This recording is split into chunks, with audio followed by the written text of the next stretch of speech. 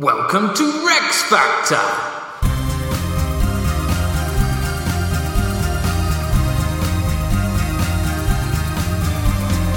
This week, Eleanor of Aquitaine review. With your hosts, Graham Duke and Ali Hood.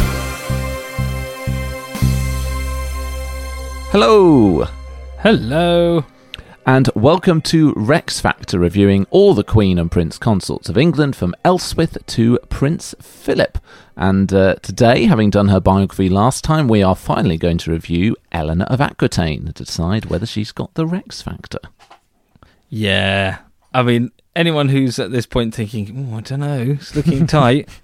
They're very brave if they place money on that position. For Ali's benefit, if no one else, we'll do a quick summary of her life and then go into more detail for the factors. Biography! So, Eleanor was born in 1124 to William X, Duke of Aquitaine and Eleanor de Châtellerault.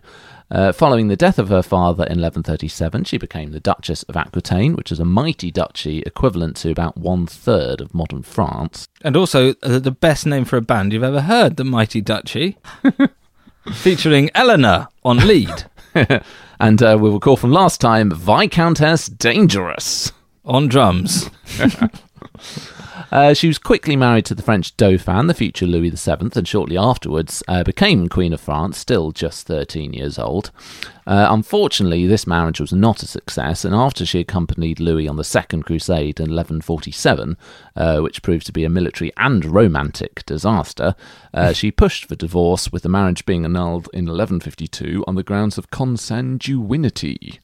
Anyway, she then married again to Henry Fitz-Empress, the Duke of Normandy, Count of Anjou, and from 1154, King of England, making Eleanor the only woman to be Queen both of France and England. Rex fact! And so that's interesting, I didn't remember that from before, that she married Henry before he was king. Yes. There you are. True love. Eleanor's early role as queen was rather limited due to the consistent output of children, but from 1168 to 1173 she enjoyed a degree of independence, ruling Aquitaine on Henry's behalf, but she then sided with her sons against Henry in the Great Revolt of 1173, resulting in Henry imprisoning her for the rest of his reign. But on his death, Eleanor was released and effectively ruled the country while her son Richard was on the Third Crusade. She thwarted the machinations of her other son John and the new French king, Philip Augustus. She then retired to the Abbey of Fontevraud, only to be dragged back into action to help John secure the succession when Richard died in 1199.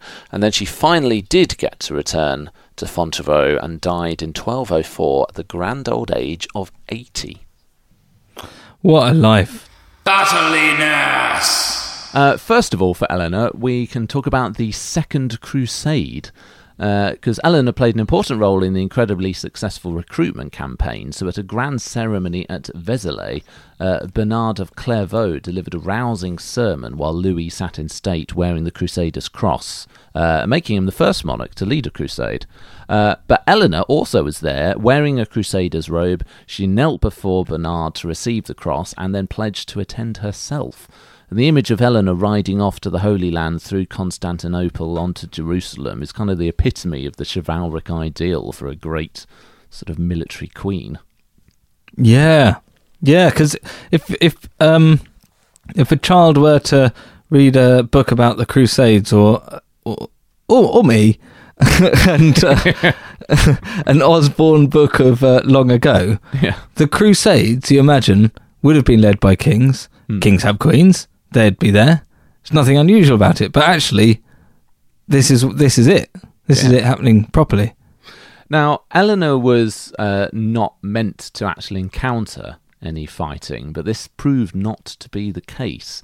Eleanor ended up being blamed when the French army was ambushed by Turkish forces at Mount Cadmus when they were en route to Antioch, and they suffered very heavy casualties, including the royal guards. Louis himself only narrowly escaped with his life.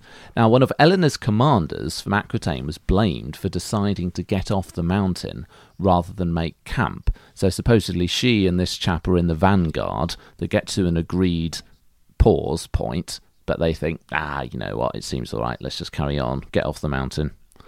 They head off, and then when Louis and the rest turn up, the vanguard isn't there, and the Turks ambush them, and they're thus depleted by numbers and apparently slowed down by all of Eleanor's very heavy luggage. Luggage? Well, because, you know, it's a long trip. You've got to pack. Yeah, so she's got full on like a caravan full of, you know, wardrobe, court, really. Mm. She's can't be expected to take a military blame for that. That's her bodyguard fellow. Well, I guess the suggestion ends up coming that perhaps she would have been potentially instructing him, and tainted by association is the other element. But in fact, the reality is no eyewitness accounts actually blame her or mention her at all for this ambush. It comes entirely from later historians who are sort of blackening her name. And it's probably more likely that if she was anywhere, she would have been in the midsection, which was better protected. It doesn't really make a lot of sense that you put your queen and all the women in the vanguard to meet the attacks head on. Yeah, I mean, unless they are saying that she was such a military one-off that she was in the vanguard and didn't have those wardrobes and stuff with her. So consequently, if she is in the midsection, then that's the bit which got ambushed. So she may well have seen all of the deadly fighting at close quarters, may also have had to flee for her life, not knowing if she'd be taken prisoner, if Louis would survive. So it could have been quite a scary encounter for her.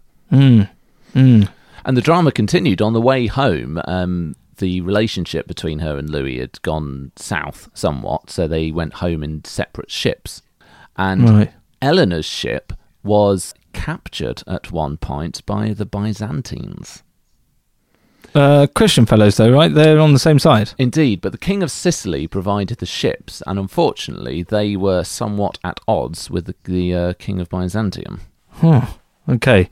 That's a lucky break, though, that they were going for the ships. Oh, look, and Eleanor's on them. They weren't trying to... Or perhaps the captors thought they just got some pesky Sicilians and thought, oh dear, it's the Queen of France. This is... Like when you're fishing and you get a great big shark instead of the mackerel you're going for. Oh dear. Technically we've caught it, but you know. Yeah. Did you land it? No. Got to let them live. Yeah. Back in France, Eleanor's now a more confident woman than the girl that had struggled to find a role at the French court, and she showed remarkable agency in escaping from her marriage to Louis. She nearly persuaded him to annulment whilst they were on the Crusades until the Pope enforced a reconciliation with that papal couple's retreat that he imposed on them. But after the birth of another daughter, with Louis still needing an heir, he gives way.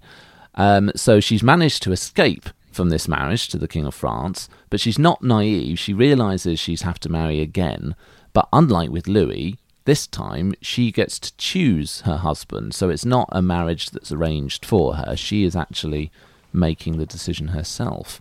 And the new man that she chose, of course, was the future Henry II, so by marrying him, she completely shifts the balance of power in Europe, because taking a third of France away from the King of France and giving it to the man who's about to become King of England. So Henry, of course, is able to offer her a second crown, but it's worth remembering that Eleanor is the one with the resources that probably helps him secure that crown. Yeah, absolutely. Aquitaine's bigger than Normandy and Anjou combined, which is what Henry currently owns.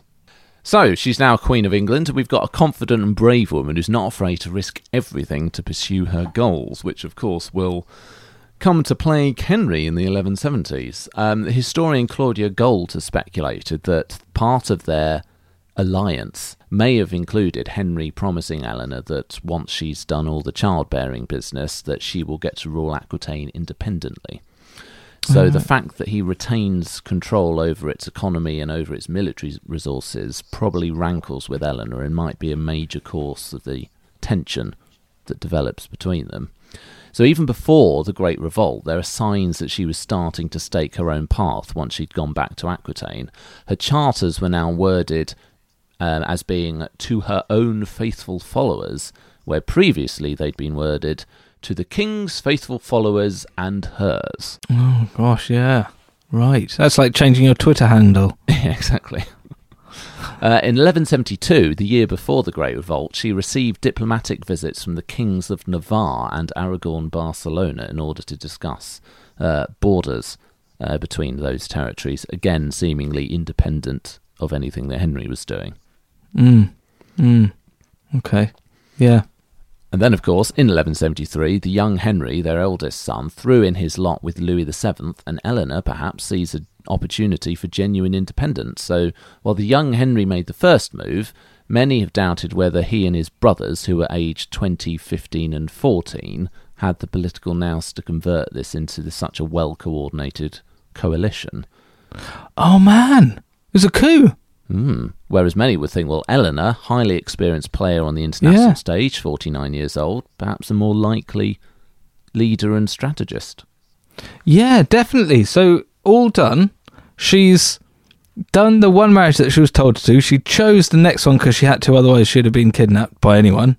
Now she's trying to get that out of that one to then just be Aquitaine in her own right, and no one's going to muck with me. She's the boss. It wasn't Henry being all Lord of Europe. It was just her one step on her plan.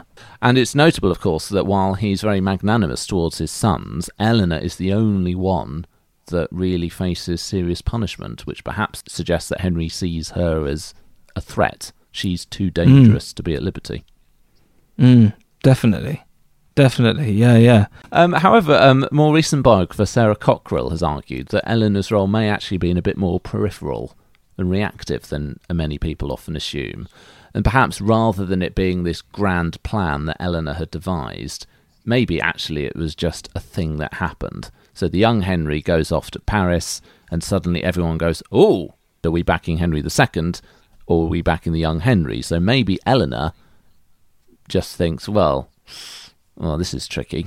If push comes to shove, I'd maybe prefer my sons.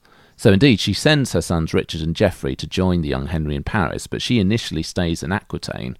So it's only when Henry sent her an ultimatum that she then seems to have tried to go to Paris herself. So perhaps she wasn't necessarily being such a arch manipulator. It was just everybody was reacting to what was happening. I mean, there's got to be a sense of that. She can't control everything, but sort of think that that's a good position to be in, even if you are behind the scenes pulling the strings. Even then, you can wait till the last minute to show your hand and decide which way it's going. Say it would have failed utterly, she could say, well, it doesn't do me. As a negative for Eleanor, though, when her hand is eventually forced, she's captured, dressed as a man trying to get to Paris. Sorry, what? She tried to get to Paris, disguised as a man. Right. Why? She would make a far less convincing man than she would other woman. She could just dress as like, no, my name's Pam Harris from Bordeaux. It'd be much bit easier, right? Do we have any record of what type of man? Like, with Charles, it would have been a stable boy or something. We don't. I don't think we do, no. And it's one of those things that perhaps it was recorded as such to damn her behaviour, that she was being unwomanly in rebelling against her husband, and she's so unwomanly that she's dressing as a man. Ah, okay. Oh, it's brilliant either way. I mean, an added bonus bit of dressing up, which we love. But the negative for battliness is that she is captured, the rebellion is completely defeated, and she's then imprisoned for the next 15 years. Yeah. However, it's as Queen Mother that she's really at her most impressive and her most dominant, which is all the more remarkable given the fact that she's 65 years old when she's released from captivity. Yeah, amazing. Yeah, because that's just one little chapter in an 80-year life. Yeah. 15 years. Yeah. So when Richard the Lionheart is off on the Third Crusade, Eleanor is forced to defend the country, really. She preempts a rebellion from John by stopping him leaving the country to go to France, secures oaths of loyalty for Richard from the various nobles at 4 great councils. But when Richard is captured on his way home, John races off to France, where Philip Augustus is plotting to invade England. But Eleanor, of course, is alive to the threat, takes swift action to ensure that all along the east coast the defences are properly fortified. And the chronicler Gervase of Canterbury noted that these orders were given by the mandate of Queen Eleanor, who ruled England at this time. Oh, right. It's difficult to remember that these are her children. Yes. That we're talking with. So when you said that she stopped John from going to France, how do we know? Like, because the only grabbed him by the ear, pinched his ear. Yeah. I imagine him at the door of the castle with a load of dodgy-looking mates going, "Where are you going?" "To park." "What are you going to do there?" "Just a little sit down." "Get inside." You just... So Philip isn't able to invade. His Flemish mercenaries are repelled, but John then comes over with his own smaller mercenary force, takes a few castles, but again, Eleanor oversees his defeat, gets all the great nobles of the land, including people like William Marshal, to bring him to heel. John surrenders the castles, and it's all sorted. Boom. But then when Richard dies in 1199, she is once again forced into action, this time on behalf of John, because she's supporting his accession to the throne ahead of her grandson, Arthur of Brittany. And this was a difficult business, because lots of the Angevin territories recognise Arthur instead of John, and because Arthur is the puppet of Philip Augustus, they've got the backing of France. It's quite a serious threat. Yeah, and but although they should have realised that no child named Arthur will ever become King of England. Indeed. Legendary though that name is. So Eleanor does some pretty amazing work to secure John's position. She first gets homage from her vassals in Aquitaine, and then goes on a remarkable progress all the way to Normandy to ensure that John's got support. She selected one of Richard's captains, a chap called Mercader, to be her general, went with him to Angers, where they sacked the city for supporting Arthur, and then laid waste to some of the surrounding countryside, just to really ram that message home. Her Poitevin supporters go off and force Arthur to withdraw to Paris. And then she goes off on a journey of about 400 miles. She stops at numerous towns all along the way: Poitiers, Andely, La Rochelle, Tours, Bordeaux, issuing charters everywhere, securing support for John, and finally rendezvous with him in Rouen, which, you know, given that she's now 75 years old, God, pretty good going. Yeah. Wow. That is amazing. And the visit to Tours is of particular significance because she took the remarkable step of performing homage to King Philip for Aquitaine. That is amazing, but she was due to do that. It wasn't something she decided to do. It was... Well, it's something she's never done before, and it's incredibly unusual for a woman to do it at all. It's almost always done on a woman's behalf, even where the woman is Duchess in her own right, like Eleanor. Wow. And it seems counterintuitive because she's securing John's position against Philip, and yet she goes off to pay homage to Philip. They're all just players in the same game, though, aren't they? They just recognise that it's just, this is part of the rules. You do this, then I'm going to go off and plan how to kill you. Well, it's also quite a bit of genius tactical manoeuvring by Eleanor, because by accepting Eleanor's homage, Philip was acknowledging that Aquitaine was land owned by Eleanor, which means that Arthur can't claim it in place of John. What? So Philip says, I accept your homage because you are the person that owns Aquitaine. So that means if Arthur's like, right, I'm going to take all of John's land in Aquitaine, then Eleanor says, excuse me, I think you'll find that Philip just acknowledged that it's my land in Aquitaine. Nothing to do with John. Yeah. So Arthur okay. is immediately unable to claim Aquitaine. Brilliant. And it all does the trick. So in 1200, John and Philip make peace with the Treaty of Lagoulet, and John has basically acceded to the Angevin Empire. He had it on a plate, didn't he? And he mucked it all up. It's impressive that she hasn't retired, and her travels demonstrate what incredible effort she's going to. She's undertaken exhausting and dangerous journeys across the continent. For Richard, when he went off on the crusade, she escorted his bride across the Alps in winter, transported in litters up and down the mountains, sleeping in monasteries, meets him in Sicily, then has to come all the way back to England to deal with John. And then when John comes to the throne, she's going all over Normandy and Aquitaine and Anjou, everywhere. And then, as part of the peace treaty, for Philip and John, it was agreed that Philip's son would marry a niece of John. So Eleanor then had to go all the way to Castile to find one of her granddaughters. So she's now going all the way across the Pyrenees. She's hard as nails. Richard of Devizes at the time described her as an incomparable woman, still tireless in all labours, at whose ability her age might marvel. Agreed. And it's also worth just finally considering her significance to the Angevin Empire. It's obviously it's a conglomeration of territories ruled by Henry, Richard and John that consists of England and, of course, the left of France. But in many ways, it's kind of Eleanor's empire. Aquitaine's by far the largest part of it, and despite her estrangement from Henry, she proves committed to keeping it all together after he dies. And it feels quite significant as well as symbolic that she died just a month after the fall of Chateau Gaillard, and John was on the verge of losing Normandy. So there's an extent to which the Angevin Empire is born with Eleanor and indeed dies with Eleanor. Definitely. So that is battliness for Eleanor of Aquitaine. What are you thinking for a score, Ali? Right, tricky this, isn't it? 10. You see, my argument against a 10 would be that, and it's one of those harsh ones because it starts to judge her in a way differently to others. You're almost expecting different things of her, but that the Great Rebellion is a big failure. Yeah. It's not common, of course, for a queen consort of England or any country to rebel against her husband, but there might be another one that does it in English history that might have more success than Eleanor does. Who's that? Well, spoilers. Oh yeah, spoilers. I sort of think that maybe we're judging her. If you don't give it a 10, it's because you're judging the Eleanor against actually the ideal of Eleanor. Oh, she's amazing. She's going to be brilliant. And then you can look at it a bit critically and start taking points off. But she is that standard, you know. So that's. Although is she? Let's think about it, because Ethel fled. Was it? Yeah. Alfred's. You always do every that. time.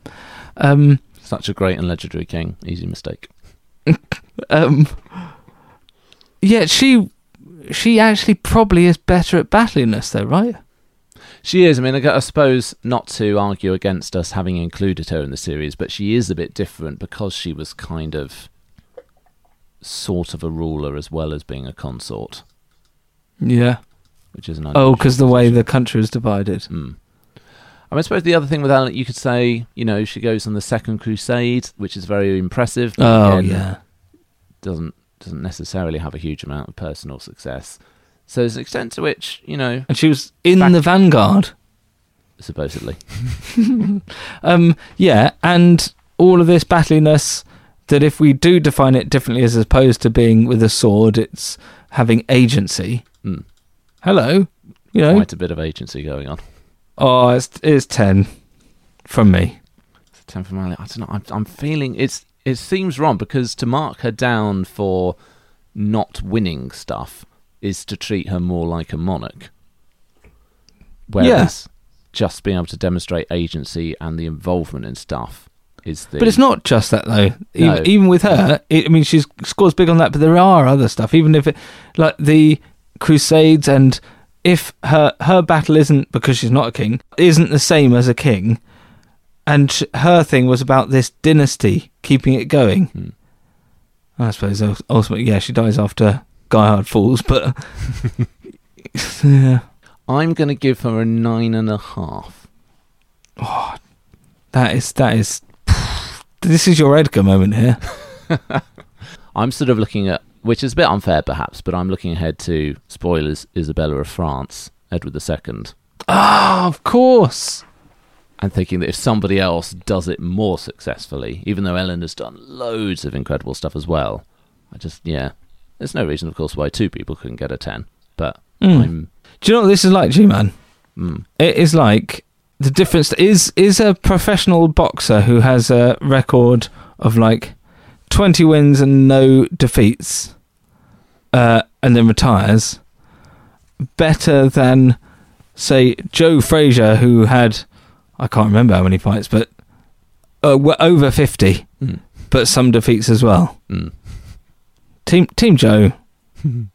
Anyway, a 10 and a 9.5 means she has 19.5 for battliness, which is the best so far. Scandal. Now, there's an awful lot of rumour and notoriety associated with Eleanor of Aquitaine. The question for us is going to be how much of this is either true or indeed at least credible. But don't we take the Dr. Emma Southern's take on this that we should score them for it? Yes, even if... but we will, as it ramps up towards the end, you might feel that some of them are getting so silly that perhaps... Okay. Now, something that you expressed doubt about in the biography episode, though you did give her a little ding, was that on the Second Crusade, she was accused of having an affair with her dashing, heroic uncle, Prince Raymond of Antioch. I don't remember this. So they went off to Antioch, where her uncle was. Louis and Raymond disagree about strategy, and Eleanor is seen to be very close to her uncle. Richard of Devizes rather cryptically declared, "Many know what I would that none of us knew. This same queen, during the time of her first husband, was at Antioch. Let no one say any more about it. I too know it well. Keep silent." So he's wink, wink, nudge, nudge. I don't know what I don't know. Hello, all this sort of stuff. William of Tyre is rather less reticent. "Raymond resolved to deprive him of his wife, either by force or by secret intrigue. The queen readily assented to this design, for she was a foolish woman. Contrary to her royal dignity, she disregarded her marriage vows and was unfaithful to her husband." That's the complete opposite. That's just saying she. Well, how do you say this? Had an affair with her uncle. Yeah, thank you. Yeah, but who's he to say that? It's not true, right? Well, and it would be pretty scandalous because it's not just adultery. It's not just adultery as a queen. It's not just adultery as a queen with her own uncle, but it's adultery as a queen with her own uncle whilst on a crusade where sex of any kind, even with her husband, was a mortal sin. Was it? Yeah, no hanky-panky on the crusades. It's a holy mission. Oh, that's awful. What's the point? But come off it. They're sort of often under duress, or the misapprehension that by slaughtering some Muslims they'll get a ticket to heaven. I mean, give a fella a break. It's true that her marriage to Louis was on the rocks at this point, and Raymond would have been an alluring presence, but it does seem a bit hard to believe that she'd actually have had an affair with her uncle. Yeah. The fact that she and Louis were able to patch things up a bit at Tusculum and produce another daughter whose legitimacy Louis never seems to have questioned suggests that he never believed that she had an affair.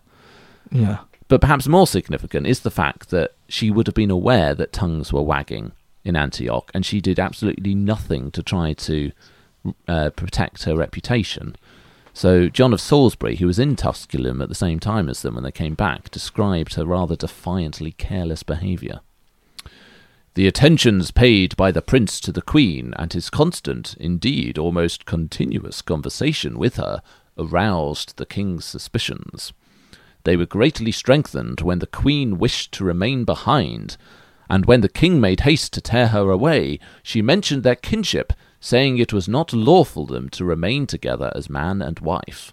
So he's saying, look, I don't like you spending all this time with this chap. Come on, we're leaving now. And she says, I'm not leaving, and by the way, we need to get divorced. But she couldn't... That doesn't mean that she would be having an affair with her uncle, though, because they're even more closely... Well, yeah, Louis was obviously so shocked to hear about the consanguinity that he didn't think to point out that even if he was Eleanor's third cousin once removed, it was a darn sight better than being her uncle. Yeah. I'm sure afterwards it's like, I should have said... Yeah, exactly, yeah. Rather than just going, but... But it's the fact that she is there are rumours, there are suspicions about her behaviour, and the fact that her response is, I defy you, I'm staying here with the man that people say I'm having an affair with, and by the way, I want to divorce you. That is not her going into full PR mode, I better make sure people don't think I'm up to anything naughty. Yeah.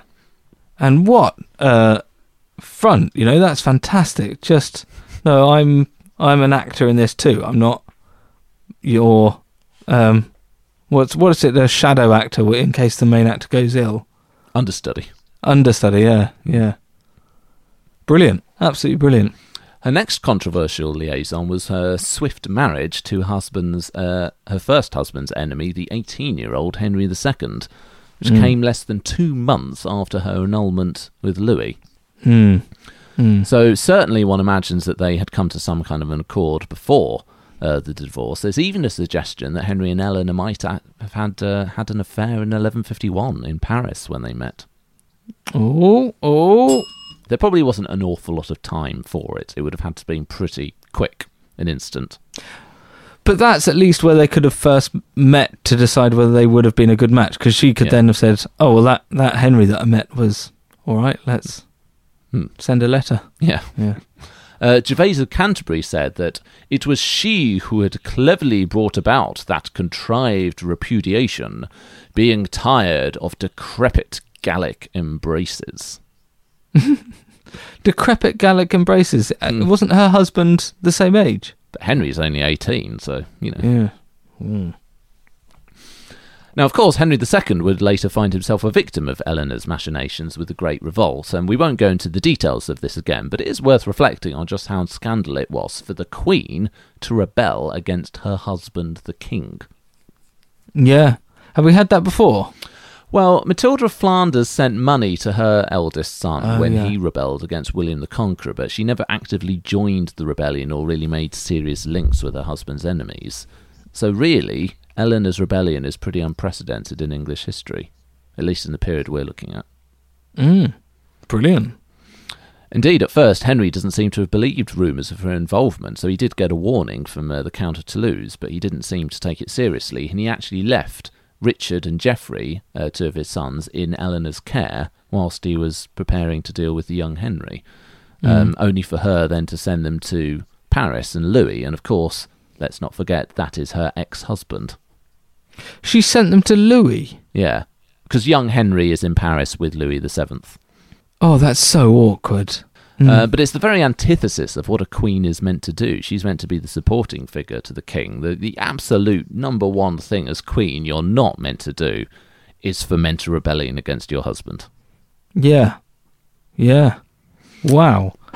Brilliant. Well, great. I mean, we like unprecedented, though, because it sets the precedent for all those coming later. Indeed. She embodies really sort of contemporary unease with queens consort as sexual beings, particularly in France, where the reduction of the queen's administrative role sort of enhances the significance of her personal, private influence, influencing the king. As the matriarch of the Angevin Empire, she becomes a target for Philip Augustus, who has anti-Angevin chroniclers telling lots of terrible stories about all of these scandalous, terrible, devilish Angevins. And obviously the fact that she drops one king, rebels against another, she's a lightning rod for tall and juicy tales. Yeah, she's going to be public enemy number one to a chauvinist society. So, strap in. Oh, that wasn't it? No. Oh, okay. It's said that the recruitment for the Second Crusade saw Eleanor not just taking the cross, but riding with her ladies dressed as bare-breasted Amazons through the court. Nonsense. Other stories from the Crusades included Eleanor being tired of her weak and ineffectual husband, having an affair with Saladin and trying to elope with him. Oh, man. I mean, that's a load of bored crusaders doing a comedy newsletter. Also, of course, Saladin is the Third Crusade, so he's only about 11 years old at this point. Good point.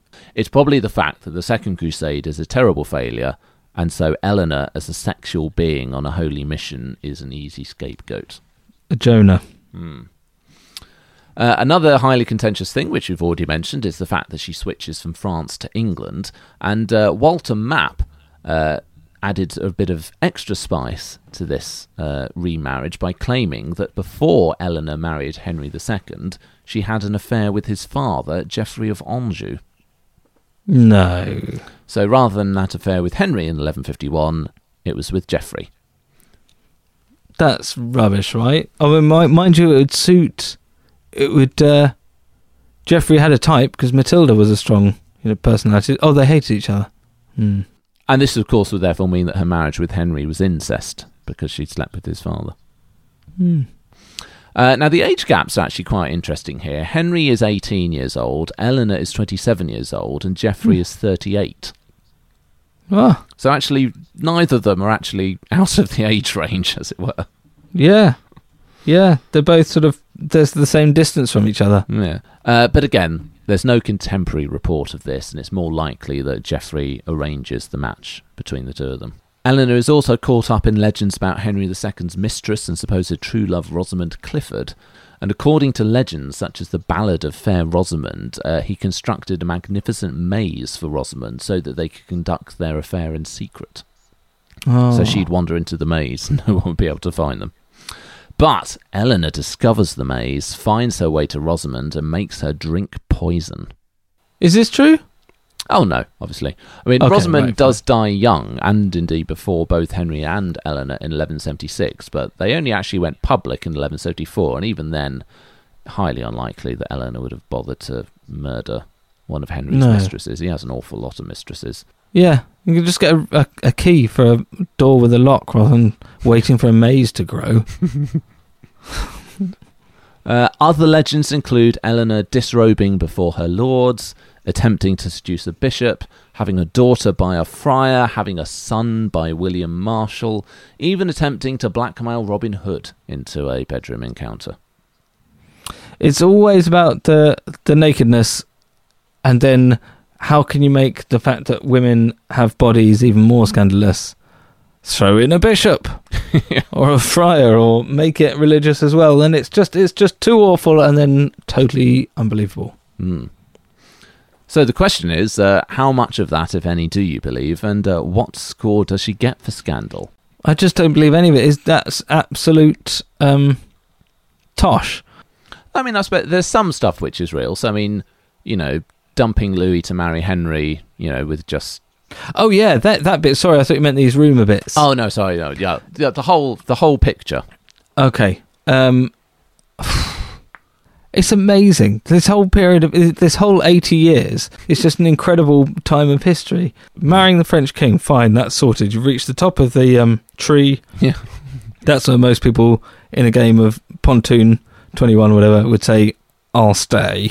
I'll stay. But she keeps twisting. And then divorces. Okay, I've pulled another 20.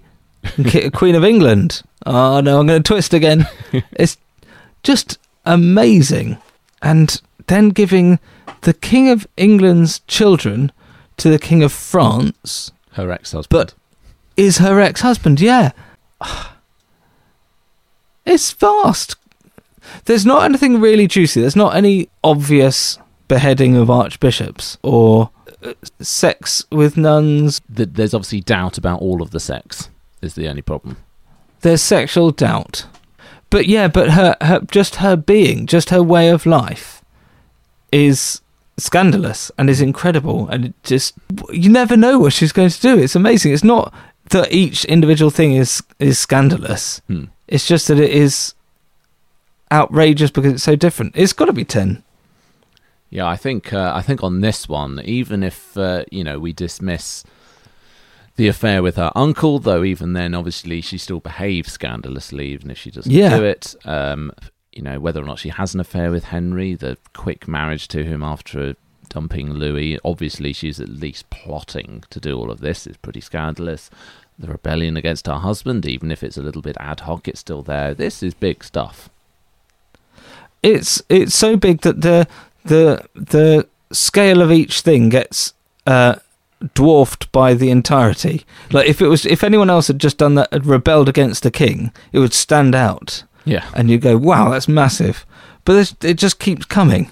There's loads. So yeah, I think it's got to be a 10 for me as well. That's a 20 out of 20 for Scandal. Subjectivity. So Eleanor's life is certainly dramatic, but does she actually make for a good queen consort? Now, interestingly, in comparison to her immediate Norman predecessors, particularly if we think the three Matildas, in a way, her record isn't actually all that spectacular. She does act as regent for Henry a few times in the 1150s and the 1160s. Henry only spent about 13 of his 35 years as king actually in England, so he does need people on the ground for him. But while the Norman Matildas are genuine partners in the rule of their husbands, Eleanor's influence as Queen of England is really quite limited. She spends 7 of the first 12 years as Queen pregnant, and Henry's mother, the Empress Matilda... Sorry, I thought you just misspoke saying regnant. Queen pregnant. That should be an official role. I'm no longer Queen pregnant, I'm Queen mother. But Henry's mother, the Empress Matilda, is the dominant female power in Henry's realm, and this only changes in 1168 when Eleanor goes to Aquitaine to rule on Henry's behalf, where she does get to do a bit of independent ruling. But of course, even that stopped after 5 years when she joined the failed Great Revolt. So her record as Queen Consort is probably actually not that great compared to some of the people we've done before. Unlike the three Matildas, though, Eleanor survives her husband and becomes Queen Mother. And remarkably, she's the first Queen Mother since Emma of Normandy. How long ago? Oh, that was... She dies in the 1052 or the 1050s, where she's Queen Mother to Edward the Confessor. Oh, right. Okay. So it's over 100 years since we've had a Queen Mother in England. Wow. And it's in this period, as Queen Mother, when her legend and brilliance is really to be found. That's when she does all of the impressive stuff in terms of good subjectivity, such as the bond between Eleanor and Richard, that almost his first order in becoming king is to have Eleanor released from prison, and William Marshal is sent to England to inform the great and the good that Eleanor was to have the power of doing whatever she wished in the kingdom, and her word should be law in all matters. Oh. Now, she's never officially named as regent, but to all intents and purposes, she's effectively a queen regnant. She ran a magnificent reginalis curia, i.e. a queen's court. She was free to enter whatever city or castle she wanted to, which is a key feature of medieval kingship, and her authority outstripped that of the justiciar, because he noted his charters were made by the queen's precept. Right. Yeah. Just going back to that moment where you said that one of his first acts as king was to release his mother. Rather than it being on the throne, crown placed on his head, he goes, right, now, release the mother. That it's more sort of West Wing, where, okay, the ceremony's done, he's walking through the corridor, sees Marshall and just sort of flicks a finger at him, who knows that means go and get my mum. Yeah. Yeah, so I'd love to know that level of detail, how it was actually done. Well, apparently when William Marshall got to England, she'd actually already been released by the time he got there. So I guess really? Just thought, let her out. She could. I bet she just turned to the guard that told her that the king was dead, and she just said, "Very good," and walked out. Like there was no. It was just assumed at that point. Ironically, her imprisonment probably acted as something for positive for her in 1199, because it allowed her to emerge as the elder stateswoman who was above all of the divisions and controversies of Henry's final years as king. Yeah. 15 years out, you get all the allure, and do I mean allure? You get all the sort of mystique, but you haven't been involved in the grotty stuff over the last 15 years. Roger of Howden describes her as a highly capable ruler, whether in administrative details such as announcing plans to standardise weights, measures and coinage, which ultimately leads to the 1196 Assize of Measure Act, or gaining mass popularity through releasing prisoners. She proves a highly capable and highly popular figure, as he says. She moved her royal court from city to city and from castle to castle, ordered that all captives should be liberated from prison and confinement for the good of the soul of Henry her lord, inasmuch as in her own person she had learnt by experience that confinement is distasteful to mankind, and that it is a most delightful refreshment to the spirits to be liberated therefrom. Yeah, still not behind that as an idea. When they're saying releasing prisoners, what they don't mean is that every prisoner is released. So we don't have murderers running amok all of a sudden. Instead, she's been quite strategic about who she releases. So it's those awaiting trial, those who've been victims of some of Henry's unpopular laws, such as infringements of forest law, i.e. people who are taking deer from his hunting lands and stuff. So it's effectively some of the rules that are seen as being a bit tyrannous. People who've been caught up in that, they're the ones that are getting released. Well, it worked well for her, but I won't be doing it. It works very well for her. She's very popular. Richard's very popular. It's a good PR move. And it's also worth saying that without Eleanor's steadying influence, Richard's reign could easily have descended into chaos. It was Eleanor, of course, who resisted the attempts of John to take power when he was captured. Her unquestioned authority is crucial in maintaining a united front, because otherwise nobles might have been wary of resisting John, because Richard on the Crusades could easily have been killed, and then John would have been king. Yeah. You'd definitely be backing that horse. Eleanor, though, as John's mum, doesn't have to worry about that. She can just tell him what's what, and everyone else can just sort of get behind her. At the same time, of course, Eleanor is the one who oversees the efforts to secure Richard's release. She opened diplomatic channels with the Holy Roman Emperor, and Richard ordered that the ransom taxes be delivered to our mother and such persons as she shall think proper. And it's thanks to Eleanor's efforts in raising this that Richard is released and has a stable and united kingdom to return to. Now, as well as the black legend of Eleanor, there's also something of a golden legend. So seeing her as a central figure of the age, commissioning great chivalric work, spreading the troubadour tradition, overseeing this unparalleled cultured court. Eleanor certainly inspires literature. Guinevere to Henry or Louis Arthur in Wace's Roman de Bru. The origin for Cressida in Benoit de Saint-Mars' Roman de Troyes, which inspires Chaucer and Shakespeare's famous works. Indeed, Orff's Carmina Burana, which not the most famous bit of it, the Oh, Fortuna bit. She's not that bit, but as part of the work, there's a medieval poem which is about Eleanor that's in this work, which says, "Were the world all mine, from the sea to the Rhine, I'd give it all if so be the Queen of England lay in my arms." But unfortunately, her actual patronage is very limited. She's only the dedicatee of 2 books and probably didn't actually commission either of them. There's no evidence that she brought the troubadour culture to Paris or London, though it does seem that she brought the Aquitaine speciality of polyphony. So that's 2 or more simultaneous lines of independent melody. Both Paris and London, it emerges when Eleanor arrives, so she probably brought it with her. Oh, that's cool.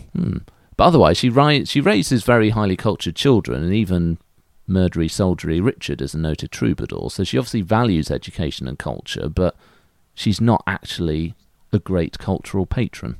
I'd have been happy with a nice new twangy tune that she might have brought along, and peace, rather than books and abbeys. So I'm for this. This is fine. I'm not sure she was necessarily bringing a lot of peace, though, all the time. Yeah, that's true. In religious patronage, your favourite area, again, her predecessors are rather more prolific. Although a religious character, certainly more so than her anti-clerical husband, she doesn't really make any great foundations. The bulk of her patronage goes to Fontevraud Abbey, whose position on the sort of Anjou-Aquitaine border made it the ideal favoured house for the Angevin Empire. Though its significance probably grows by accident, because Henry II was buried there not because he wanted to be, but for fear that his body would decompose in the heat if he was taken across the country to the place he actually wanted to go. So he was buried at Fontevraud instead, and Eleanor chose to retire there for the last 5 years of Richard's reign, and then when he requested to be buried with his father, that's when Eleanor turns it into something of an Angevin mausoleum. She commissioned highly unusual funeral effigies for both Henry and Richard, and then one for herself as well. And her effigy is the first medieval sculpture representative of a lay woman holding a book. Wow. If we are to make a particularly pointed criticism of Eleanor in Subjectivity, Some have argued that her conflicts with Henry, her failure to act within the conventions of queenship that went before her, is actually arguably part of the process that diminishes the office of queenship for her successors. So many see the Anglo-Norman period as being the apogee of medieval English queenship, and perhaps in part that's a bit due to the damage done by Eleanor. She sort of slightly blackens the name for queens a little bit. They're not to be afforded too much power because of the negative influence they can have. Yeah, but to show that a woman can rule and be in charge and effective and powerful. Well, that's the thing I guess we have to remember in terms of Eleanor not being this, we said at the start of the biography episode, she's not this sort of great figure out of time that spawned from nowhere. She is part of this narrative. Remember, Matilda of Flanders was regent in Normandy. Matilda of Scotland was regent for a lot of the time in England and effectively ruling in her own way. Matilda of Boulogne, when Stephen was captured, it's Matilda of Boulogne that raises the army, takes on the Empress Matilda, saves her husband and gets everything back on track. So, actually, it's not that Eleanor's the first time we've seen a queen having power and exercising it. And you can say to a certain extent, Eleanor not being able to sort of fit in the way that some of her predecessors did maybe made it a bit harder for her to have her success or fit in than perhaps they experienced. So what are you thinking for a score for subjectivity? It can't be a perfect 10. I think that's agreed, because there's an awful lot of disruption and wars and rebellions. I would be comfortable having her in charge. Certainly more so than John. If she'd have got her way and had Aquitaine as she wanted it, just hers, just leave me alone, she'd have been able to sort it right out. What are the plus ones again? She's done 2 books.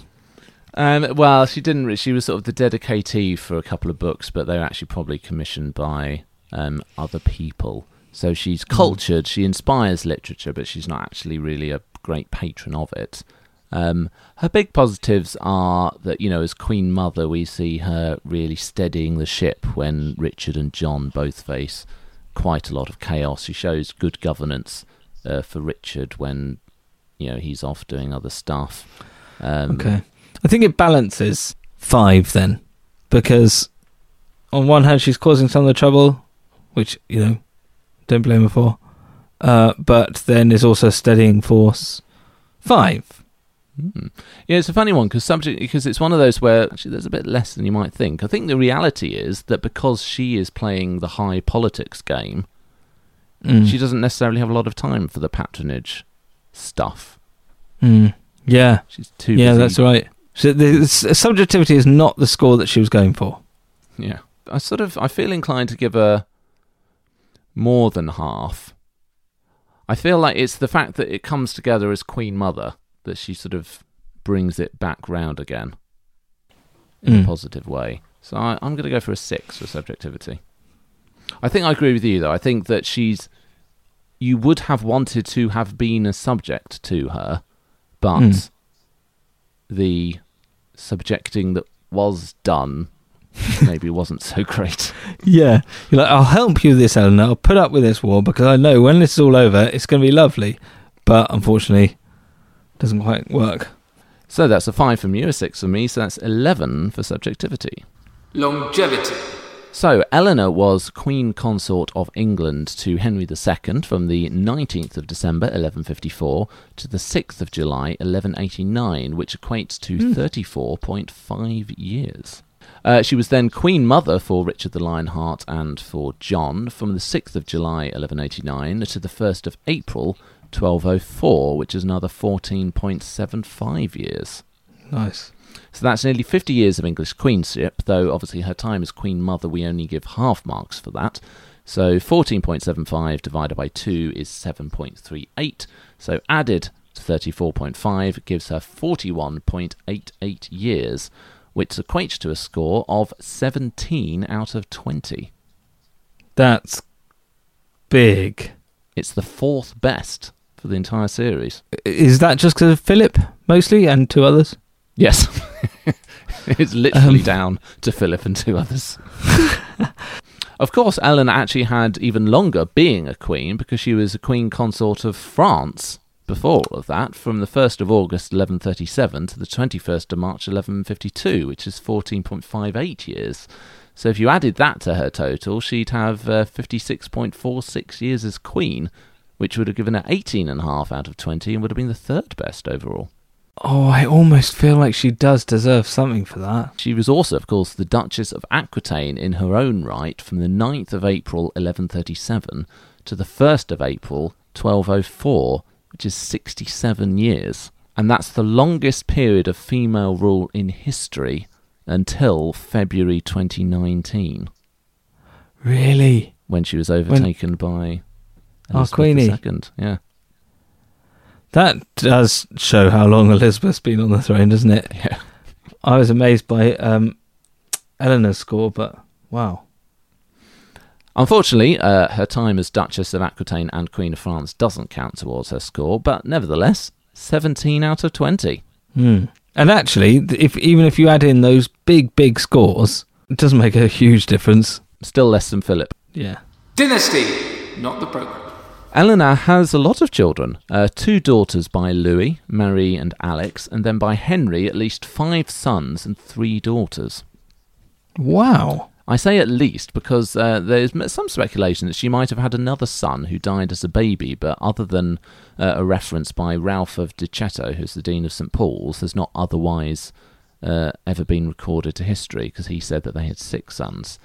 So potentially this is a total of 11 children from 1145 when she was 21 to 1166 when she was 42. She had her last child at 42? She did.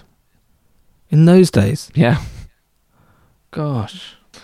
Tragically, however, many of the children don't survive her, and in terms of her dynasty score, we're only counting the children by Henry II and those that survive Henry II, because he's the first of them to die. And there are 4 children that survive Henry: Richard, Eleanor, Joan and John. And that gives her a score of 14 out of 20. Gosh, this is a big score, isn't it?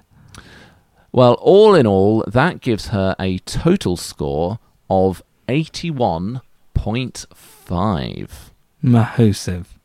That's got to be top. That is, of course, the biggest score that we've had in the series thus far. I'm just going to put her scores into... I've got a spreadsheet of combined data.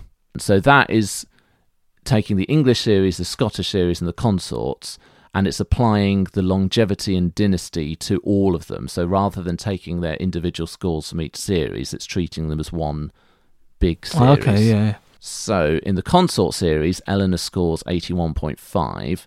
In the combined data, she would get 82.5. Which puts her where in the combined? So the previous top scorer in this combined total calculator is Henry II. Eleanor, does she beat Henry, please? Eleanor has got 82.5. Henry has got 82.5. No! They've got exactly the same total score. Oh, Graham, if you'd have given her a 0.5 more, or I'd have given her a 6 instead of a 5 for subjectivity. Wow. But isn't that fascinating, though? So that's amazing. Henry II and Eleanor of Aquitaine both have an 82.5 point That score. is amazing. Because we, and I stress again, we never ever discuss scores beforehand. I never know what you're going to say or what I'm going to say, to be honest. Multiple points. So that is just shows it's the immovable object meets the unstoppable force. My brain's exploded a bit here, and that the top scorer of the English series is married to what's likely to be the top scorer of the consort series. Yeah, oh man, what a time! it's incredible. Be that as it may, it's not all about the score. Does she have that certain something, that lasting legacy, the great achievement, the star quality that we call... Rex Factor! There's no point even doing a funny, is there? just definitely. Do you know what? I was thinking, like, how would I make an argument to sort of balance it? How would I make an argument against Eleanor getting it? And the only thing which did occur to me was a Jose Mourinho line that he used against Arsene Wenger, which is a very unfair ling for Arsene Wenger, and it's also a very unfair line for Eleanor. Jose Mourinho, in one press conference, described Wenger as a specialist in failure. Yeah. And in a way, with Eleanor, if you sort of look at her track record, Queen of France, didn't really find a role, went on the Second Crusade, disaster, marries to Henry II, didn't have much of a role as queen, institutes a rebellion, loses, is imprisoned for 15 years, huge effort to sort kingdom out for Richard, he dies, huge effort to sort everything out for John, he messes it all up, and she dies, and the Angevin Empire dies. It's quite a lot of not winning. Yeah, but she did it all that while with that certain something. Yeah, and, you know, she's not in control of all of these events, even though she comes from many times she does an awful lot of controlling. She has clearly got the X Factor. 100. She is the Rex Factor. She sort of defines the pizzazz of it. So that is a yes from you. It's a yes from me. Eleanor of Aquitaine has got the Rex Factor. Whee! And she's got exactly the same score as Henry II. Incroyable. Correspondence Corner. So that was Eleanor of Aquitaine. Let us know what you think about her and whether she deserved the Rex Factor. It'll be that's a big argument to make. You can find us on Twitter and Instagram, where we are at Rex Factor Pod. Like the Rex Factor Podcast Facebook page, or email rexfactorpodcast@hotmail.com. And please remember to send in your hashtag consort cards. We've been sharing these on social media recently because we got quite a lot in early on, and it's gone a bit quiet recently, so we're going to give a bit of a push again for those. We'd love to have more episode images to replace the Heritage Limited playing cards who have not done a pack for the Queens. And you don't have to be up to date. You don't have to do Eleanor. No, you can do whichever. Yeah, do any of them. If you'd like to support the podcast, you can subscribe on Apple Podcasts, Spotify, Stitcher, whatever you use. We are a free podcast, but if you'd like to support us financially, you can make a one-off donation via PayPal, and we say a big thank you to Ashley Sykes, who has done that recently. I thank you very much, Ashley Sykes. Or you can donate on a monthly basis and join the Privy Council to get bonus content. And with this particular run for Eleanor, you're going to get not just a Privy Chamber, but also we'll be doing our latest episode of Rexflix film review podcast, where Ali will finally be watching The Lion in Winter. Yeah. When are we doing this? Because someone sent me through a still of this, and I'm not excited. Rob did for the episode image. Yeah. Like, who are these people, actors and characters? That was fair enough. That fella on the right looked like Hagrid. Anyway, if you want to join the Privy Council, then you would be joining the likes of Down the Stairway, Heather Sink, Met Fries, Guy Lawful, Rachie A, Ben Tidswell, or Tideswell, Lauren Jansen Parks, Doug, Lulu and Lexi, C. Chas, David Thompson, Ali New 11, Rack Hit, Betsy WP, Jennifer Grandchamp, Laura Mackenzie, and Caitlin Walker. Arise. Thank you. Really thank you. So that's all for us, and that's all for Eleanor of Aquitaine. As I said, Privy Councillors have got a Privy Chamber and Rexflix to look forward to. Otherwise, our next episode will be on the consort of Richard the Lionheart, which is Berengaria of Navarre. Okay. From one of England's most famous queen's consorts to not. Yeah, yeah. When are we doing our Privy Councillor episode for this then? Let's say goodbye first. Okay, right. Goodbye. See you next time.